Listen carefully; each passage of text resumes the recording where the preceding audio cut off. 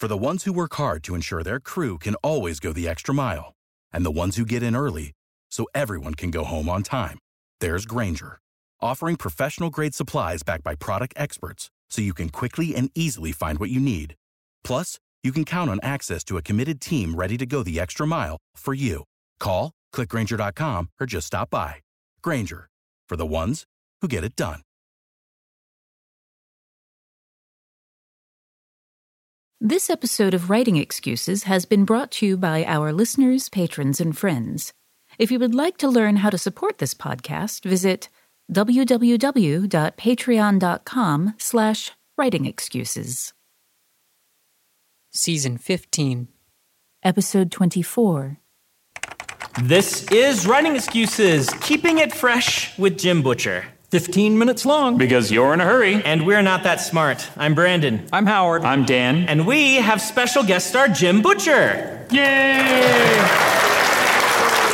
Hello. Jim Butcher, many time best-selling author of many awesome books. And we are super happy to have you on the podcast, Jim. Thank you very much. We're recording here live at NASFIC, SpikeCon in Layton, Utah. So that was the audience noise that you heard. Thank you, live audience.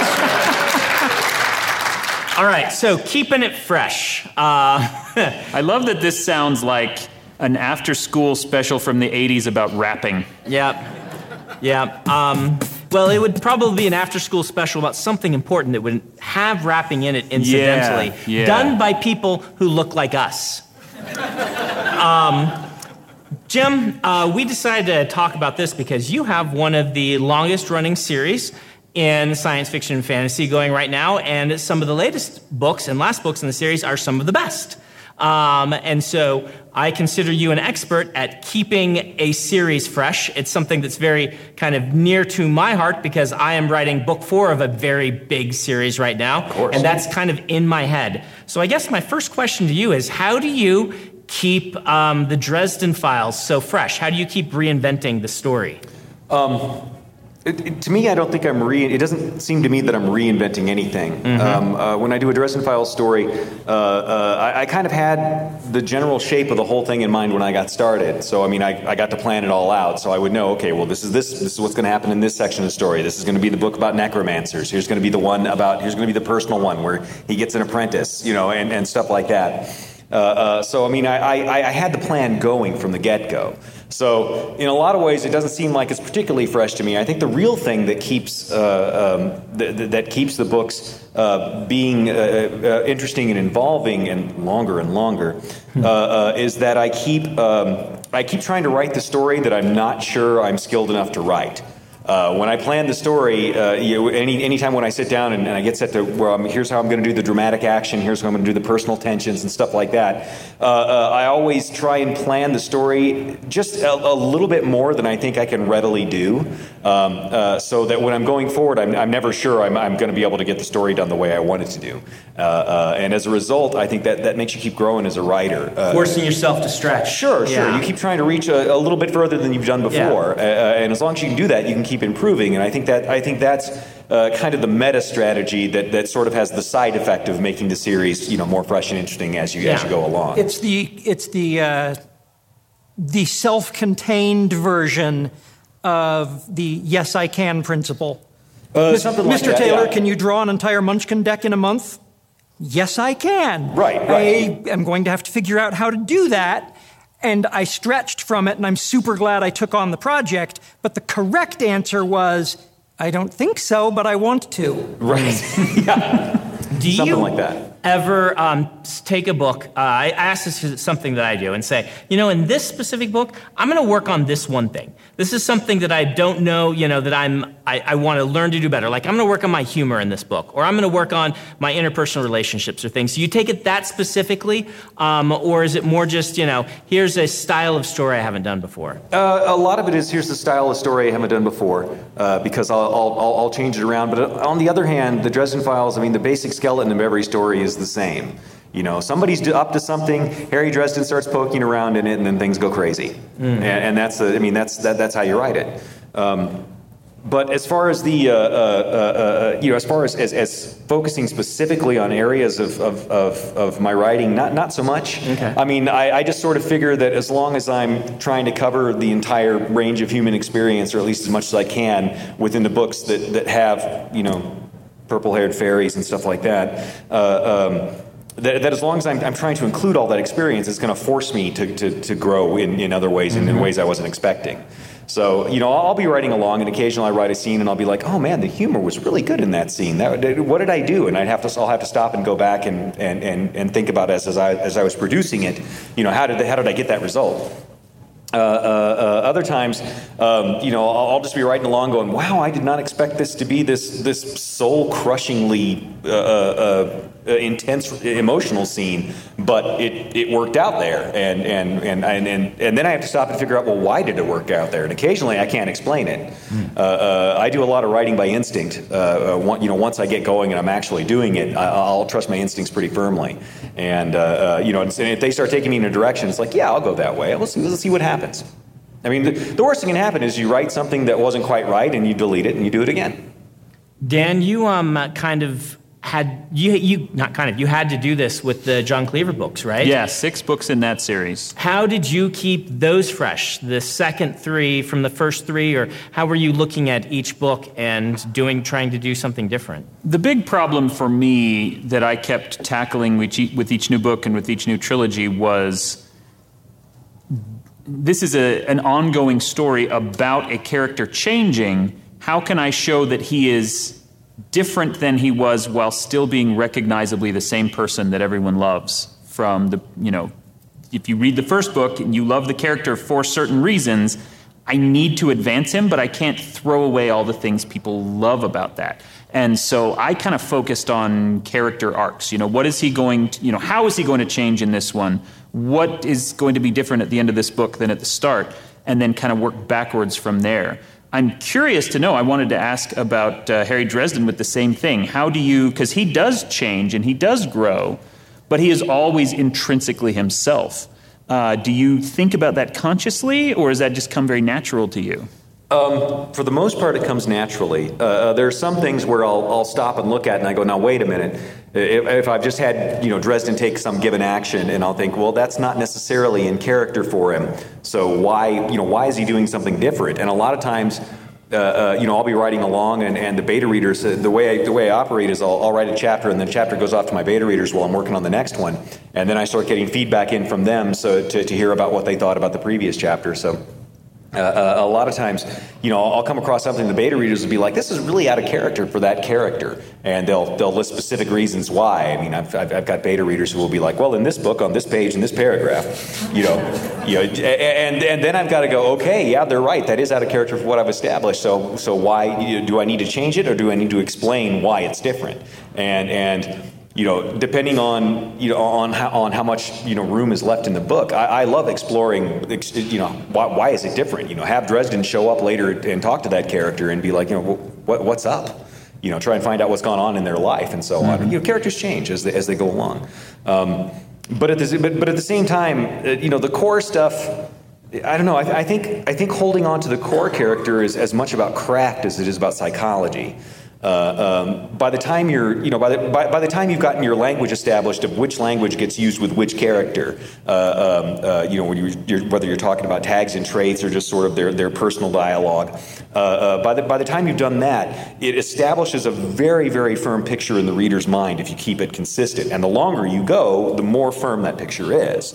So in that sense, the long series is on my side. It's much easier to manipulate you guys when you let me do it for a long time. I want to take a moment and call our listeners' attention to a couple of things you just said. On the one hand, you said, I do a lot of this by instinct, which feels very pantsy, very discovery writery. But what you just said about craft, when you talk about the craft of the dialogue of a character's language, we've done probably a dozen or more episodes where we've drilled down on that. How with one line of dialogue, the reader should be able to tell which character is speaking without any other tags. How do you make that happen? And what I want to illustrate here, just by calling this out, is that when you say instinct, I think part of what you mean is that you know that craft enough that you've stopped needing to think about it when you're writing Dresden's dialogue. It's just there. Yeah, obviously. Yeah. That's the whole point of craft. The whole point of craft is the woodworker at his bench who knows his tools so well he doesn't need to think about using them. He doesn't need to think about how they're going to be employed or even where they are. He just reaches out and picks up his T-square and goes to work. And that's the foundation of what you've got to be if you want to be a professional writer. You've got to have your craft down well enough that your brain is free to do these other things, like be able to suggest to you, hey, maybe this character needs to have this sort of revelatory scene right here, so that we know more about who they are. And then when you go back later, once you're going back and you're brushing up the stuff after you've gotten it written, then you go back later and go, well, you know what? I really need to establish this character a little bit better, more firmly, if he's going to have that big a role late in the book. I need to have him hit harder early on, and stuff like that. Which is what I've got to do that right now. I've got Marcone doing big stuff at the end of this story, but his introduction is a little bit soft. And even though he's got a much larger presence in the overall series, there's going to be some people that pick up this book and it'll be the first book they've read in the series. So that means, from the craft standpoint, I've got to go back and make sure he's got a good entrance that is going to be commensurate with his role in the story. He's got to be in the establishing shot, and he's got to be front and center. Exactly. Yeah. He's got to be there. So that's one of the things I'm working on right now that I'll have to do before the manuscript goes off to the editor. But yeah, the craft is indispensable. I can't think of anything. When I first started learning about writing craft, I hated the whole idea. I hated the entire concept. My teacher told me so many things that I just didn't like, and I sat there all huffy about it. Because my teacher would say things like, the business of writing is the business of manipulating people's emotions. And it's like, that sounds awful, but she's right. When you're a writer and you can write characters and you can make people laugh when you want them to laugh and cry when you want them to cry and support who you want them to support and hate who you want them to hate, that's the good story, man. That's the story everybody wants to read. Oh, I hate this guy. What's he doing next? And to do that, and that's the entire point of writing craft, and that's why it exists, to help me manipulate your emotions. Let's go ahead and stop and do a promo. Hey writers, are you thinking about learning a new language? I think exploring the world, experiencing other cultures, and being able to communicate with people outside your everyday experience lets you create richer, better stories. A great way to do that is with Rosetta Stone, a trusted expert for over 30 years with millions of users and 25 languages offered.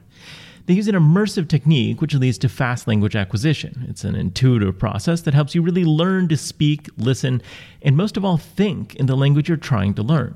They also feature true accent speech recognition technology that gives you feedback on your pronunciation. It's like having a voice coach in your home. Learn at home or on the go with a desktop and mobile app that let you download and access lessons even when you're offline. And it's an amazing value. A lifetime membership gives you access to all 25 languages, including Spanish, French, Italian, German, Japanese, and, of course, Korean.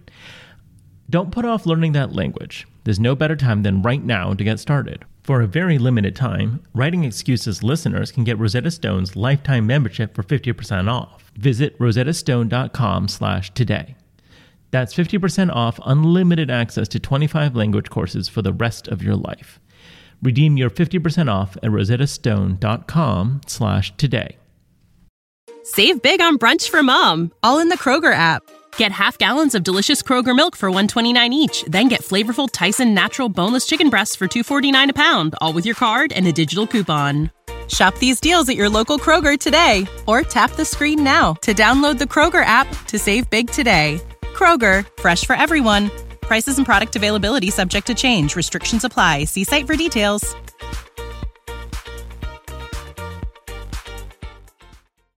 And talk about our book of the week, which is The Aeronaut's Windlass. Okay. Can you tell us a little bit about it? The Aeronaut's Windlass is a steampunk series. I told my editor I wanted to make it, I wanted the genre name on it to be steam opera, and she's like, well, you can't make up your own genre. It's like, well, watch me.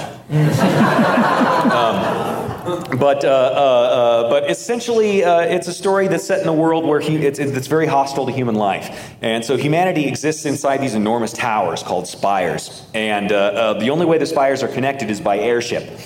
So all trade, all military stuff, all travel, it all happens by airship because the surface is just, it's a green hell and you don't want to go there, so we'll be there next book.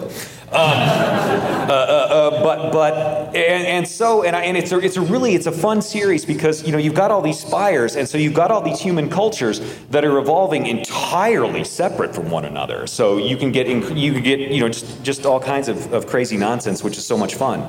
It's in a way I'm just riffing off the Odyssey here, going from island to island and adventure to adventure. But that's what we're doing in the Cinder Spire. So the characters are, there's an airship captain who's a privateer. So we've got a pirate, and there's an heir of one of the wealthier and more influential houses. So we've got a princess. There's a girl who can talk to cats. So we've got and that's her big thing is she talks to cats. The cats are smart. The cats understand. They understand humans, except when they don't want to. Cats. Yeah, cats. Yeah, and then we've got a cat who's a prince of his people, and he's just such a jerk, and everybody loves him, and I don't get that. But it's what's the series? So. What's the series name? The series is the Cinder Spires. The Cinder Spires. The spires are all made of these giant, this ancient black stone that is all but indestructible, and nobody knows where it came from. And the genre is steam opera. Steam opera. Yeah. I've read the first book, and it was one of the most delightful reading experiences I'd had in a while. It's a wonderful book, so you guys should all read it. Yes, you should, everyone. We went really long in the front of the podcast, so we are almost out of time, but I do want to touch on one other concept which will tie into this idea of what we just talked about. You are mostly known for writing urban fantasy, even though I know that that's not where you started in your pre-writing career, your pre-publication career. And you've since published your epic fantasy, and you've now got steam opera. Right. How do you approach different genres and keeping your own career fresh? Going to the different genres is a lot of fun because, you get to play with different toys and you get to arrange them very differently, and you get to tell slightly different stories based on which, what is strong in the various genres. I've still got I've got like half of my first science fiction done that's been done. I did that like 10 years ago, and I stopped writing that book with my poor science fiction character. He had just ejected from his ship, whose core was about to explode in a decaying orbit over the moon with a solar flare coming on, and he's been there for like 10 years. I'll have to get back to that one day. That one's sort of Men in Black meets X-Men on the moon. That was a lot of fun too. But yeah, when you get to go to the different genres and you get to make the different characters and you get to build the wild new stuff that it's like, wow, I really wish I could do this in the Dresden Files, but really there's laser beams are not really a thing there. Laser pistols are not really a thing there. Ooh, but in science fiction I can totally do this. But the different genres, they just offer you different opportunities. At the end of the day, you're still working with humans, and humans are always the same thing. It doesn't matter what point in history you go to, human nature remains the same. And it's just fun to take humans and plop them into weird situations and see how they react. Just erase this part, okay? I'm starting to sound like a psychopath at this point. No. Drop people in, poke them with a stick, see what happens. Sure. That's storytelling right there. Sticks, yes. We are out of time. I want to thank our audience at SpikeCon.